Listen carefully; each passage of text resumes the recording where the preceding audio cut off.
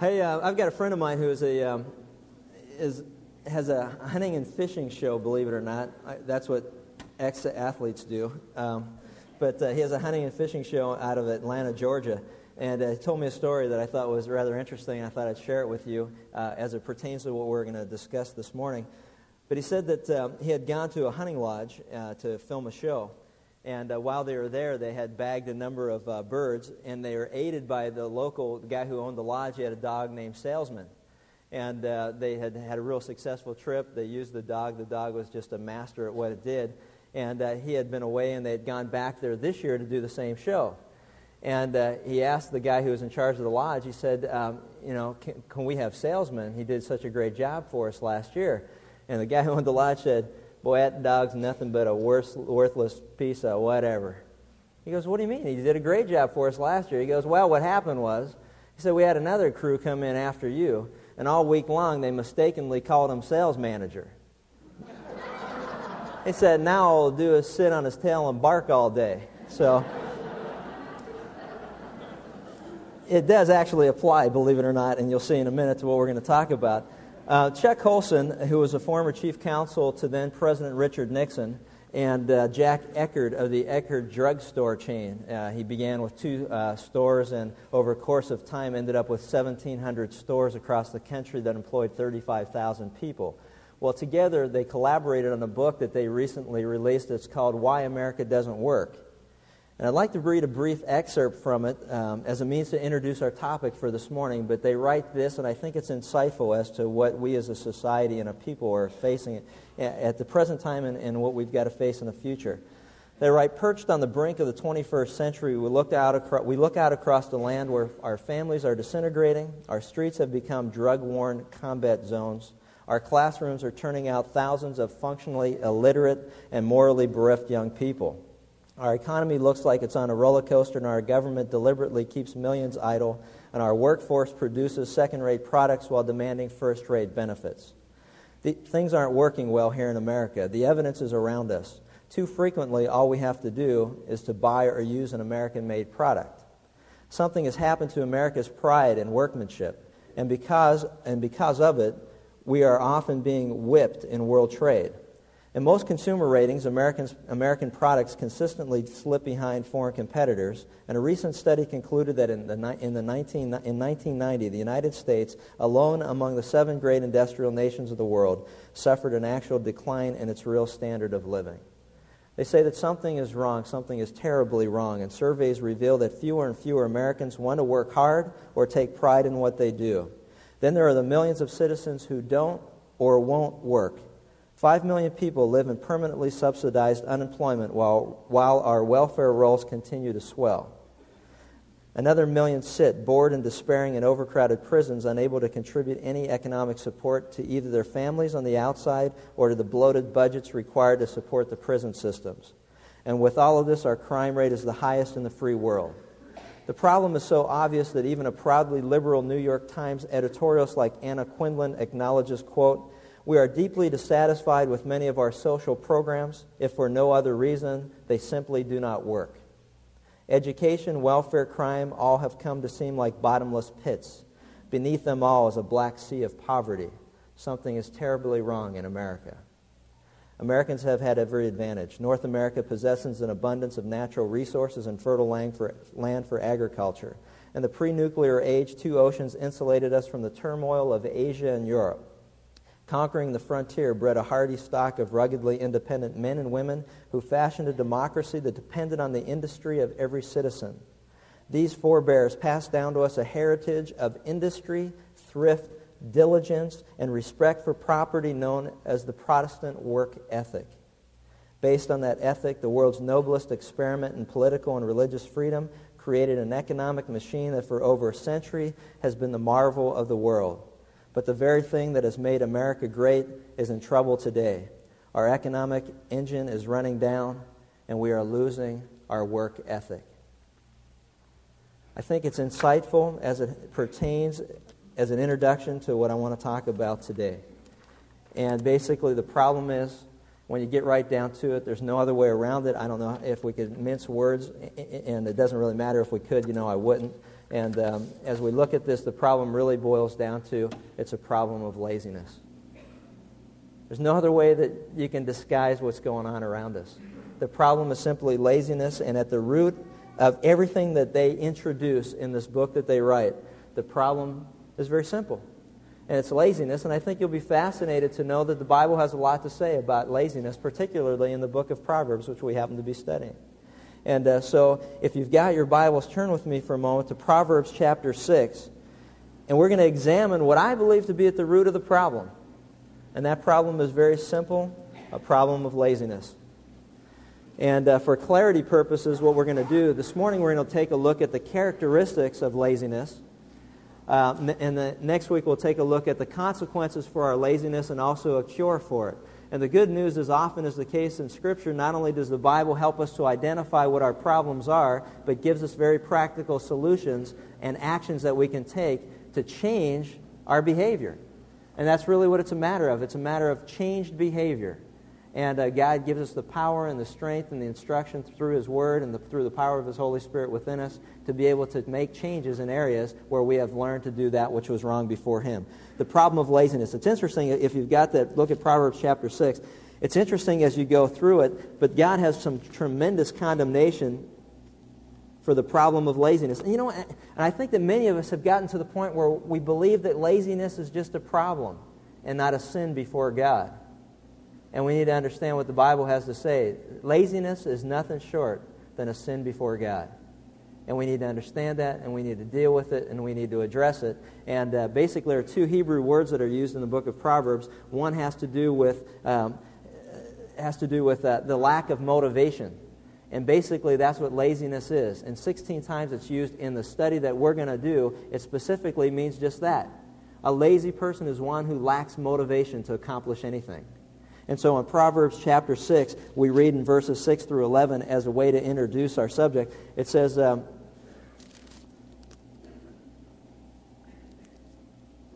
"Go to the ant, O sluggard, and observe her ways and be wise, which having no chief officer or ruler prepares her food in the summer and gathers provision in the harvest. How long will you lie down, O sluggard? When will you arise from your sleep?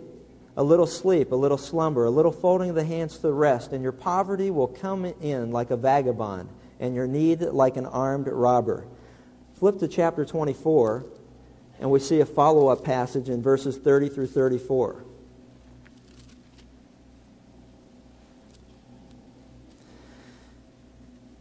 He writes, "I passed by the field of the sluggard, and by the vineyard of the man lacking sense. And behold, it was completely overgrown with thistles. Its surface was covered with nettles, and its stone wall was broken down. When I saw, I reflected upon it. I looked and received instruction. A little sleep and a little slumber, a little folding of the hands to rest. Then your poverty will come as a robber, and your want like an armed man." It's a fascinating look as to the problem of laziness. And like I said, what we're going to take a look at this morning is the characteristics of laziness. And many of you, I'm sure, know an individual or two that you would consider lazy. How many agree with that? And many of you have probably discovered that they have your last name but are younger than you. Yeah. So you figure it out. And there's people going, "What does that mean?" They're whispering to each other. I like that. That's good.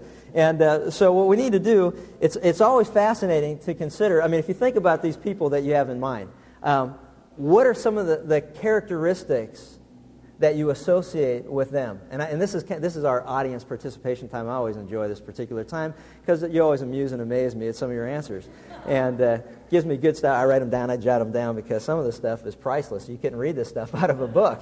And so let's picture in your mind for a moment one of those lazy people. Many of you have agreed that you know people that are lazy. You raised your hands, so we know that you know who you're thinking about.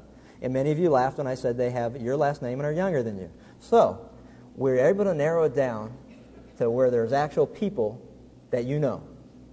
What makes them, in your opinion, lazy? Okay, they're self-centered. But does that necessarily make someone lazy that's self-centered? It can. Okay. Oh, sure it can, because that was your answer. What are you going to say, right? Oh, no, I was so stupid, I shouldn't have said that. Well, of course it can. Well, I can, and sure, it can. No, I can't, really. Stan. Okay, someone that's spoiled. Now, see, we get very sensitive. We're in a sensitive area here, because if they have your last name and are younger than you, you've got to ask yourself some very difficult questions. How did this happen to them? Right? I mean, you have to ask that. They're grandparents. That's what it is. Yeah, so you grandparents out there, take note. All right? So they're spoiled. And you mean by that what? They smell bad. No. What? Okay, they've just been handed everything. All right? And as a result, they have no concept of what it means to work for something. There's an interesting idea. Yes, sir. Okay, they're procrastinators. Why do it today if you can get away with putting it off till tomorrow? All right? Interesting point. And then all of us are starting to get real uncomfortable here. It's like, hold on. I will acknowledge you in a second, sir. Yes, ma'am. They have no sense of responsibility. And what specific, can you share with us something specific that you know of a lazy person that has no sense of responsibility? Because sometimes it really helps. That's what's so nice about illustrating these things. If you can think of something. If not, you've got your answer out of a book. What? You know? Oh, you don't want to. Does it have to do with your husband? Yeah, it does. You go. She's like, all right, that's fine. We don't want to. Sorry. No sense of responsibility. What else? A lack of desire to cooperate. In what way? Oh, good. Did you hear that? They see things that could be done, but they don't do anything about it. How many agree with that? They see it, but you wonder sometimes, do they? Do they see it? I see it. You see it. They don't see it. Why don't they see it? Because they don't want to see it. That's right. They don't want to see it. Oh, I don't see it. Why don't you see it? I don't want to see it. Why? Because if I see it, I know I'm going to have to do something about it. So, somebody back there. Yes. Yeah, we're going to talk about that. The growing welfare state of our society that still grows, and it will keep growing if we don't do something about it, especially in light of everything that I've seen from our current and new administration. Yes, sir. Okay. Alcohol and drugs have a lot to do with laziness. Yes. Oh, man, there we go. Here we go. We're going to talk about that. Lazy people, they've got an excuse for everything. Why do you do that? What? Oh, man. And then it's like, but you used that one yesterday. Do it again.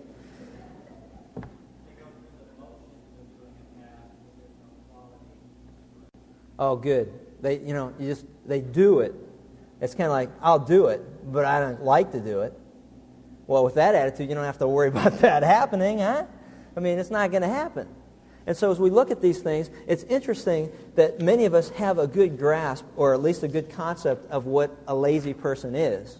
But what we need to do, though, is we need to always check to see if what we understand laziness is versus what God says it actually is. Because many of us would feel that some people are lazy when in actuality they're not lazy, not according to God's definition, and that's the only standard that we have to adjust our thinking to. So we need to understand that some of us don't think we're lazy, and we are, and some of us think others are lazy, and they're not. And so it goes back to the old thing, we don't know what to think, and that's why God's given us the Bible, so He can tell us what we can think. Because, again, His ways aren't our ways, His thoughts aren't our thoughts. What we've learned in our behavior isn't necessarily what God says is right or wrong. So we need to learn a new way of thinking. And that's the wonderful thing about the Bible. It teaches us to think right. The truth endures regardless of what we believe it to be. And so we need to understand that as far as the characteristics of laziness, the Bible has a lot to say about it. And the first one that we're going to take a look at is, you saw in Proverbs chapter 6, go back to that for a second. I love this, and it's pretty, talk about something that's very vivid from an illustration standpoint, but in Proverbs chapter 6, look at it again and see what God has to say. He says, first of all, he says in verse 6, "Go to the ant, O sluggard." Now, I like that. It's very easy to see what he's trying to get across. O sluggard.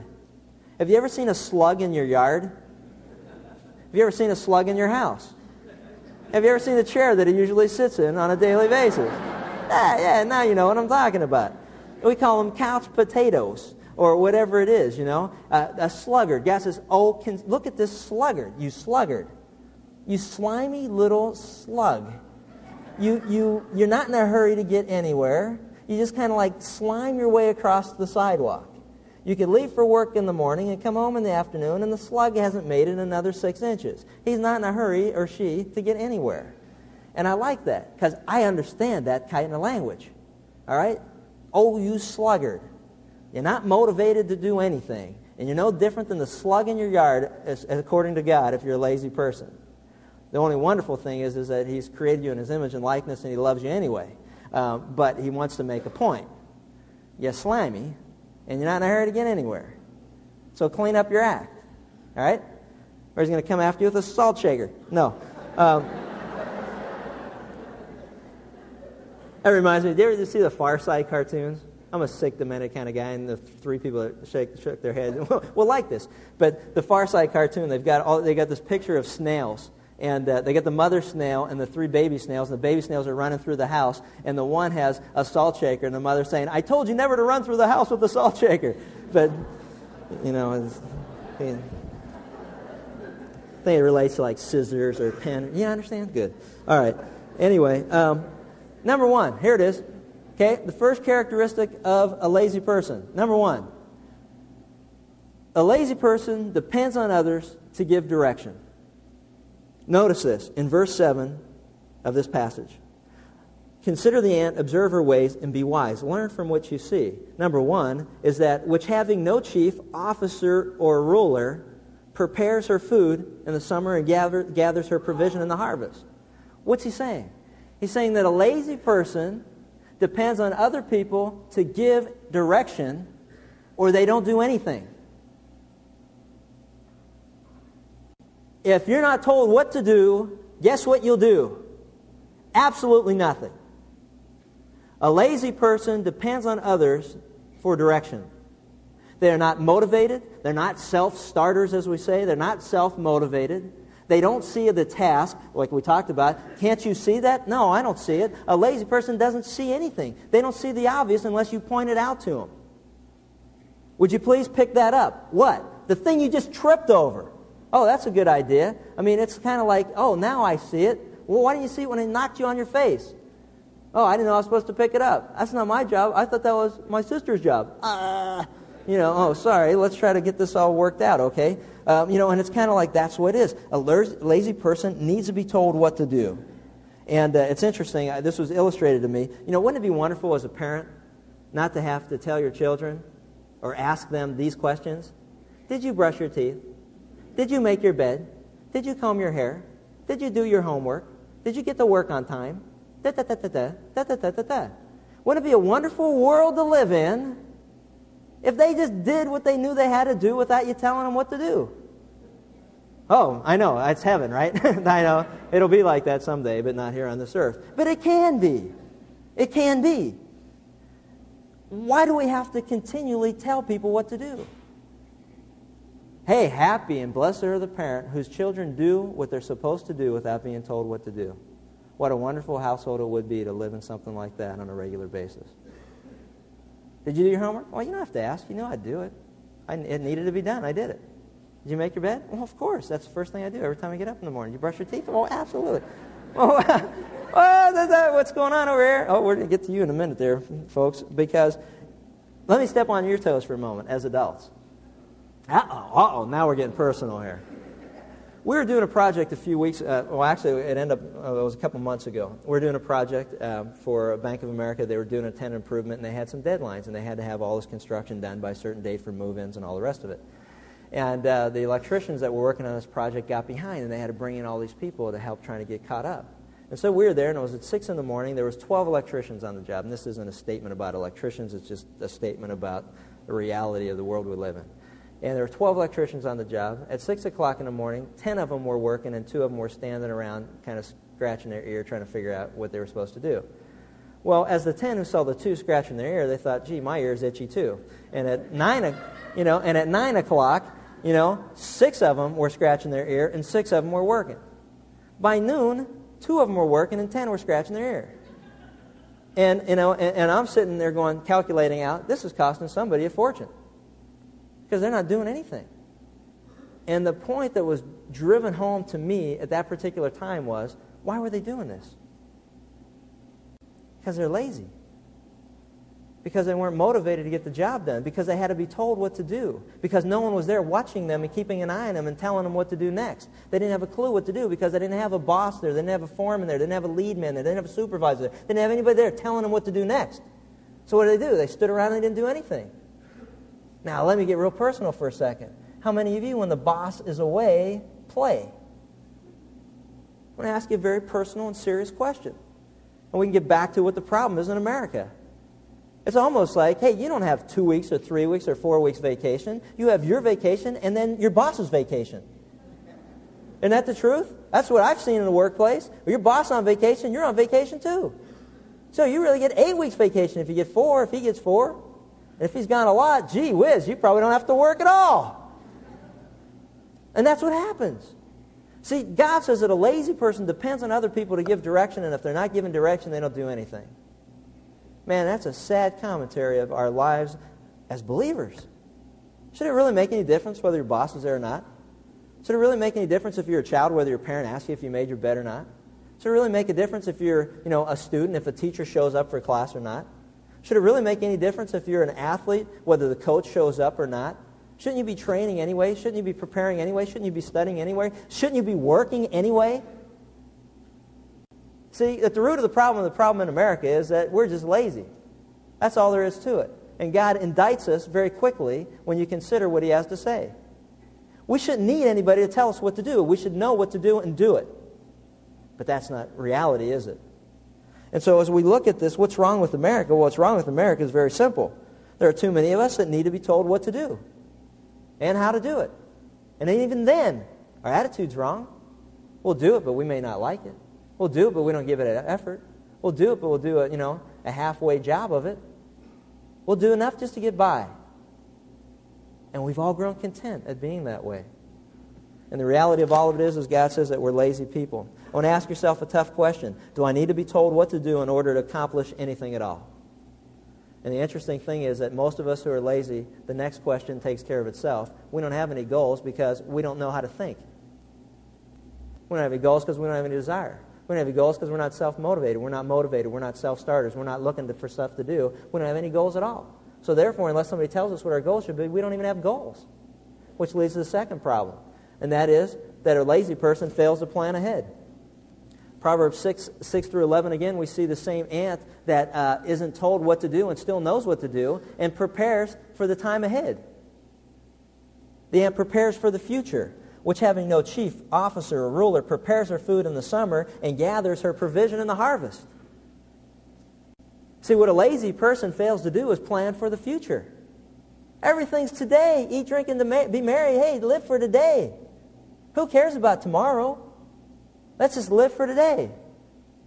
And the problem with that mentality is what has led us into the position that we're in, not only as a society, as a nation, as a state, but also as individual family units.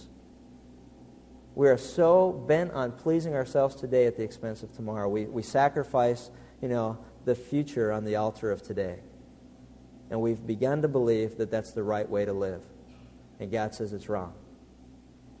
The lazy person fails to prepare for tomorrow. The lazy person fails to plan ahead. I like that because, you don't realize, the lazy person doesn't realize the cyclical nature of our economy.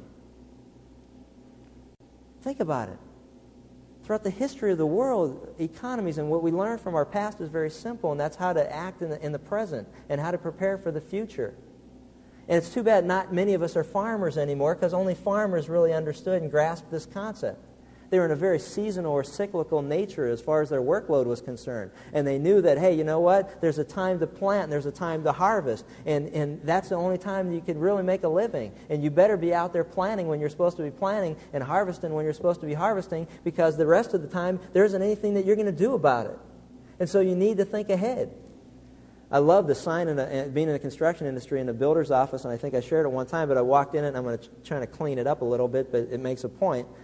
And he had a big plaque behind his desk, and it said this: "Please, Lord, give us one more building boom, and I promise not to urinate this one away." You understand what he's saying? You understand what he's saying? Hey, you know what? Many of us have been led to believe the good life is here forever. The good life is here forever. I'm always going to have this job. I'm always going to make this much money. And the reason I believe that is because people will loan me money based on what I'm doing and how much money I make or the stability of my job. And therefore, they wouldn't give me a loan if they didn't think I could pay it back. Duh! You know? And we fail to plan for the future.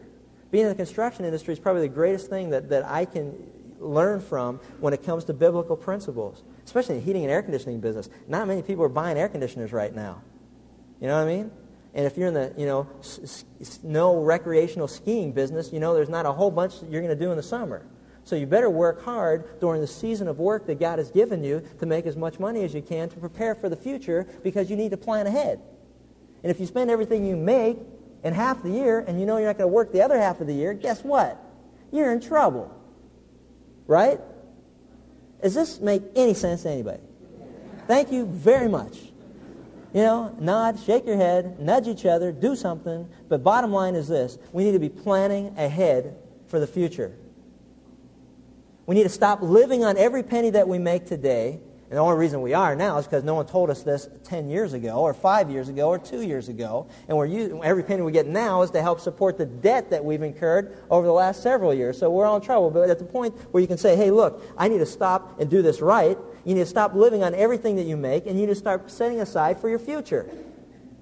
Because I'll guarantee you one thing: our government isn't going to be there to support you when you retire. Ha, ha, ha. As sad as that is, it drives me crazy because I'm a lot younger than many of you. Not all, but many. And the reason that it's so fascinating to me is, what a joke paying all this money into Social Security. And I know that, but I can't do anything about it because that's the law of our land, so I better be doing something else, like having my own retirement program that we can manage ourselves. Because if not, I can't trust our government to take care of my future. And some of you are at a point where it's like, oh, gee, I hope he's wrong.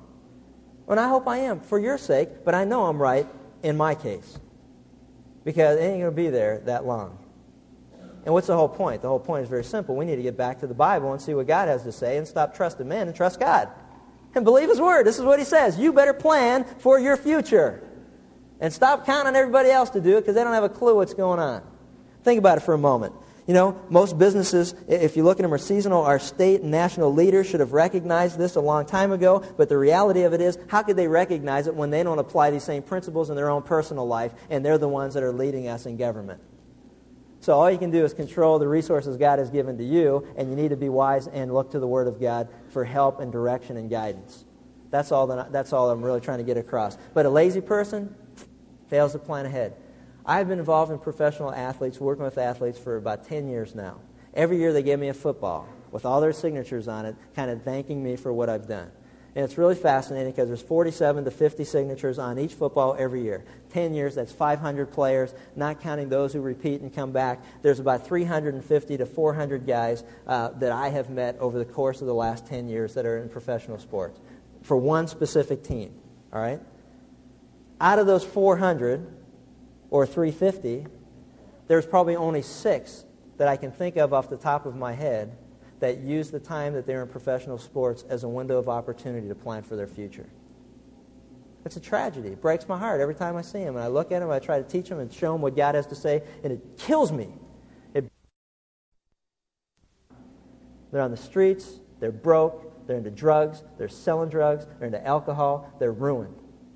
Oh, glamorous life. I know we all wish we were one of them. But the reality of all of it is that they don't plan for their future. They think they'll go on forever. And you know what? That mentality is not just true of professional athletes. It's true of many of us who sit here today.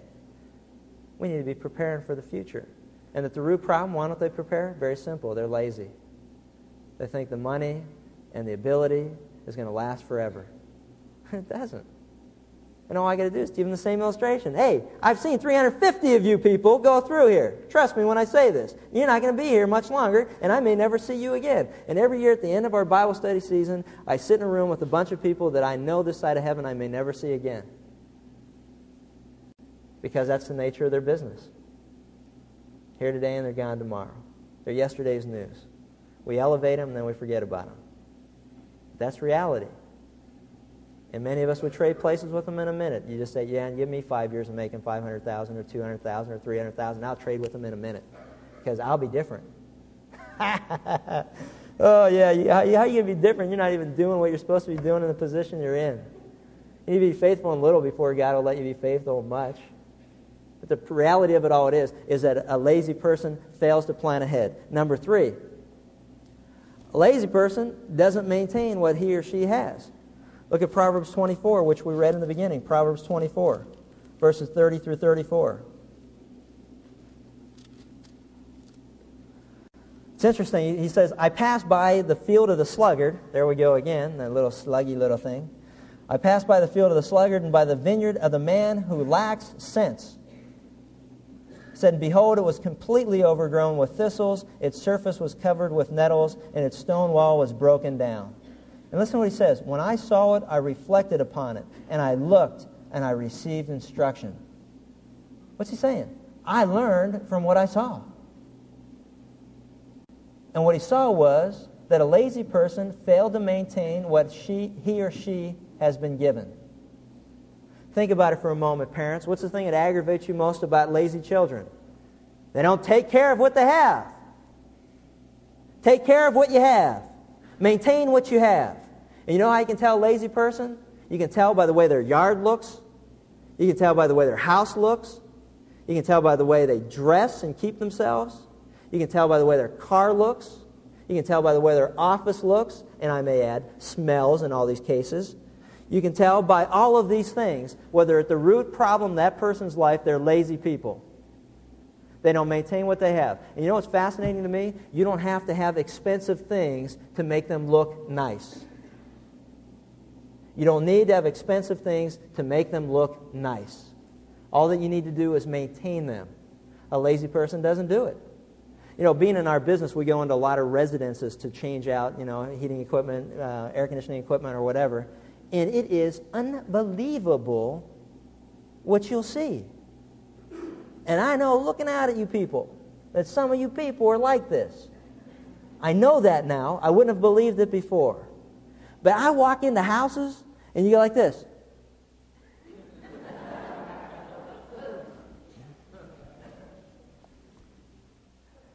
You go like that. Oh, where's your furnace? It's behind here. And you open up, there's like books, magazines, like vacuum cleaners. There's stuff thrown all top of this thing, It's only a fire-burning stove. And they got books and magazines and stuff all stacked on it. And it's like, but that's all right, because that's what their whole house looks like. And you walk through it and you go, please don't ever invite me for dinner. Oh, gosh, we'll have to have you and your wife over sometime. Please don't. Oh, I'll give you a better price. Please don't have me come back. But it's like that, It's like, oh, my gosh, this is sick. And I should take my wife, because she's like the field general of cleanliness. She is. She's amazing. It's like Muhammad Ali used to laugh about. He was so fast that he could flick off the switch and be in his bed before the light got dark, That's what my wife's like when it comes to cleaning the house. You couldn't drop anything before it's snatched out of midair. It's gone. It's like there, and it's gone. And it's clean, and it's great, and it's nice. And it's like, it's like a model home. And our kids are like, man, what is this, a museum or a house? It's like sometimes you figure we're going to put like a rope on our living room, that crushed velvet rope, like this, and put little signs on our pictures and stuff, and I make fun of her, and then when I go into some other person's house, I go, oh, Lord, thank you Thank you, thank you, thank you for a wife who asked their kids, did you brush your teeth? Did you clean your room? Did you make your bed? Look at your closet. Let's clean it out. It's like, and you go, Lord, thank you. Because she knows what it means to have a work ethic. She knows what it means to maintain what she has. And that's what a wonderful thing. I mean, you ever get in someone's car and it's like you're sitting on gumdrops and Cheerios and cookies. And I know we had small kids and it's a battle, but it's a battle worth fighting. Get those out of there. You know what I'm saying? It's like, man, the lazy person doesn't maintain what they have. Parents, don't tolerate this in your children. It's a terrible character flaw. Don't tolerate it. And fight them. Fight them. Fight them. My wife would be so proud of me. It's like, she's taught me so well. But it's like, but it's biblical. It is. Maintain what you have. A lazy person doesn't. It's interesting. I was in Seattle one time. A guy owned a car dealership. And he was an older man. He was I don't want to say now because some of you, but he was older than me. And he owned a car dealership, and he owned it for 40 years in the Seattle area. And every day he still went into the office. And I asked him, by now you probably take it easy, whatever. Blah. He goes, no, hey. He goes, you don't understand. He goes, to have a successful business is like having a rose garden. It takes you 40 years to build something successful, and all it takes is 6 months of neglect before the weeds and the rodents and the insects come in and destroy everything that you've worked for 40 years. I got to maintain it. It needs maintained. And isn't that so true? That's so true. Many of us think that when we get to a certain level, we could kick back and take it easy. You got to maintain. You got to maintain. To stay in shape, you got to maintain. Maintenance miles, they call it, or maintenance conditioning, whatever it is. You have to maintain, because once you lose it, man, it is a hard battle to win it back. And it's living a disciplined life. You know what? And let me ask you a personal question, because we're running out of time, but let me ask you this. Do you really believe that laziness is a sin before God, or just some kind of a personal problem that you have? Take care of what God has given to you. He's entrusted it to you. It's not yours. If you would change your attitude about the things that God has given you and realize that you are just stewards or administrators or managers of what He has given to you to take care of for Him, it changes your whole attitude about letting things deteriorate. It's not yours to let run down. If somebody says to you, would you please watch my house for me? You're going to let it go to pot? You're going to maintain it. You're going to have some integrity. Your reputation's on the line. You're going to take care of it. Well, all the Lord's saying is that I've given it to you. Take care of it. Maintain it. And by the way, I can drop in at any time for a surprise inspection. What would He say when He came into your house besides, are you in here somewhere? No, He would know, but the point is there. What would He say? What would He say? Man, if you take a look at it, it's an amazing thing. Oh, we have time. One more. Number 4. Lazy people desire things, but they don't want to work for them. Lazy people desire things, but they don't want to work for them. It's fascinating to me if you think about it. In Proverbs 13:4, it says, the soul of the sluggard desires, wants things, but has nothing, but the diligent, or the soul of the diligent, shall be made rich. Proverbs 13:4. Proverbs 21:25 says, the desire of the slothful kills him, for his hands refuse to labor. The battle cry of a generation that is before us is, give me. Give me, give me, give me, give me, give me. And the question is why? You know what God says? Work for, work for, work for. Earn it, work for it. He'd give you anything. But many of us are to blame. Like Stan was saying, many of our children are spoiled. Why? Because we wanted them to have what we never had. We wanted to provide for them all the things that we did without. But the interesting thing is, because you did without is the reason that you're in a position to be able to give what God has blessed you with. So now what we did was we do everything backwards. We want to hand to our kids everything that we had to work for because we were neglected from having it, and all that it did was teach us how to work and earn it. But what we're going to do is we're going to give them now to our kids so they don't have a clue. And they're not going to have anything to give to their kids because they don't know how they got it to begin with, because once you're dead and gone, the legacy that you left was a legacy of give me. And their kids are going to look at them and say, give me, like your dad gave you. Well, my dad gave me because he worked. I didn't know that, and I don't have anything to give you. So what I'd say you need to do is work for it. Yes, indeed. So every other generation, maybe we'll reestablish a work ethic again, because in between, they're not going to have anything to give to anybody. Man, alive, this isn't that difficult. It's just a matter of whether we believe it or not. God says a lazy person desires things but does not work for them. You know, that's so amazing when you think about it. There's so much advice in business today about working smarter and not harder. Can you say it? Let me see that. Work smarter, not harder. Let me ask you an amazing question that I thought of when I was putting this together. What if, just for instance, we work smarter and harder? Oh my goodness. Whoa. Can you imagine? Whoa, that could be amazing. What could happen? We work smarter and harder. Guess what? You probably get twice as much stuff done. Isn't that, that's incredible, huh? It just blows me away. This is so deep. And you didn't pay anything to get in here and listen to this. Although you had to listen to Larry, but hey, Look, he says the soul of the diligent. God blesses hard work. He blesses diligence. And he condemns the person who just wants things but doesn't do anything for them. Isn't that amazing? This is some good stuff. The problem is, let's be honest, it's no longer a priority to work hard in our culture. It really isn't. You know what the priority is in our culture? To hardly work. To get as much as you can for the littlest amount of effort that you can put in. That's our priority. It's really sad and it's really discouraging when you think about it. According to a recent business magazine, here's what the number one goal of those employed. This is the number one goal of those employed. To have more leisure time. To have more leisure time. That's interesting, isn't it? It's amazing. You get young people come for a job, and the first thing they ask is, do you have a retirement program? You want to work a little bit first? I mean, it's good to plan ahead, and I understand that, keeping it in context of what we're talking about. But how about working? Do you have a plan to work here, or do you just want to retire from here? You know what I mean? It's like, hey, it's like that's all we're cared about. How many weeks vacation? Do you have a retirement plan? Not what am I supposed to do to earn a paycheck around here, or what's my job description going to be? Hey, how much vacation do I get, and when can I retire? Well, gee, you know what? Start today. Thanks for coming in. So it's like, what are you going to do? The work motto is, hey, thank God it's Friday. The work motto has become, I owe, it's off to work I go. And that's the only reason we go. Why? Because we got to pay our bills, not because we enjoy what we do, not because we take pride in what we do, not because we want to work hard and we want to do all those things. It's all because of every other reason. I'll close on this story. The story of a man who went to a stone quarry, and he asked 3 workers this question. Said, what are you doing? The first one said, can't you see I'm cutting a stone?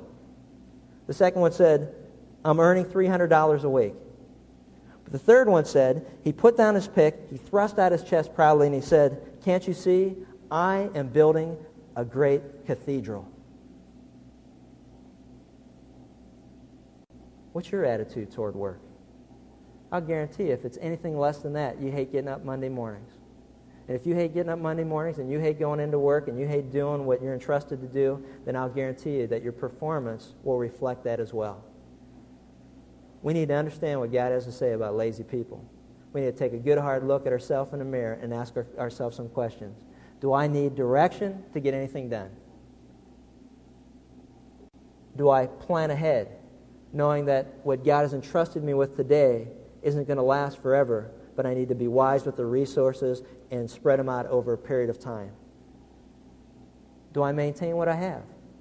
If the Lord came today, would he walk in and look around with pride in a godly sort of way at the way that you have maintained what God has entrusted to you?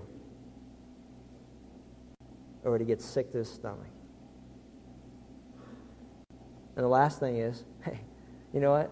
You can desire all kinds of things, and God does grant us the desires of our heart. But let me tell you one thing. He wants us to earn it. He wants us to work for it. He wants us to be diligent. And he wants us to take pride in what we do, because we do all of it to the glory of God. John Sebastian Bach, at the end of every one of his compositions, wrote at the bottom of his page, SDG, Soli Deo Gloria, to God alone be the glory. Let's pray. Father, thanks for this opportunity again to look at your word and the clarity of it. God, it's so indicting to many of us to look in the mirror that reflects your word in our lives. God, many of us don't live up to what we should be doing. We're lazy, and that's all there is to it. There's no other way to get around it, and it's a sin before you, and we need to confess it. We need to agree with you what you say is right. God, we need to repent from it. We need to ask forgiveness every time someone's not there to give us direction when we fail to do what we know we should do. We need to be motivated to do what's right before you. God, we need to understand that. We need to plan for the future, knowing that our future is in your hands, and yet the resources you give us today, you also give us plenty of warnings about the future and how to plan ahead, how to be wise in what you've given us as a nation, as a state, and as individual families and individuals. God, help us to seek your wisdom for the many difficult decisions that we have to make as we deal with this that has been entrusted to us. God, help us to see that everything we do should bring praise and glory to you. We thank you for all the blessings that you've entrusted to us, but we realize that we're nothing more than stewards of those that are yours. Help us to maintain what you've given us, knowing that it's yours and not ours. God, we just thank you for this time that we can spend to look into your word, the freedom to do that. And we just thank you also for the challenge that lies ahead of whether or not we'll be obedient to that which we've just learned. God, may when people see us in the areas that we lack talent or ability, may they see we make up for it with diligence, persistence, hustle, and hard work. And may that be a testimony to the fact that we believe what you say. God, we just thank you in Christ's name. Amen.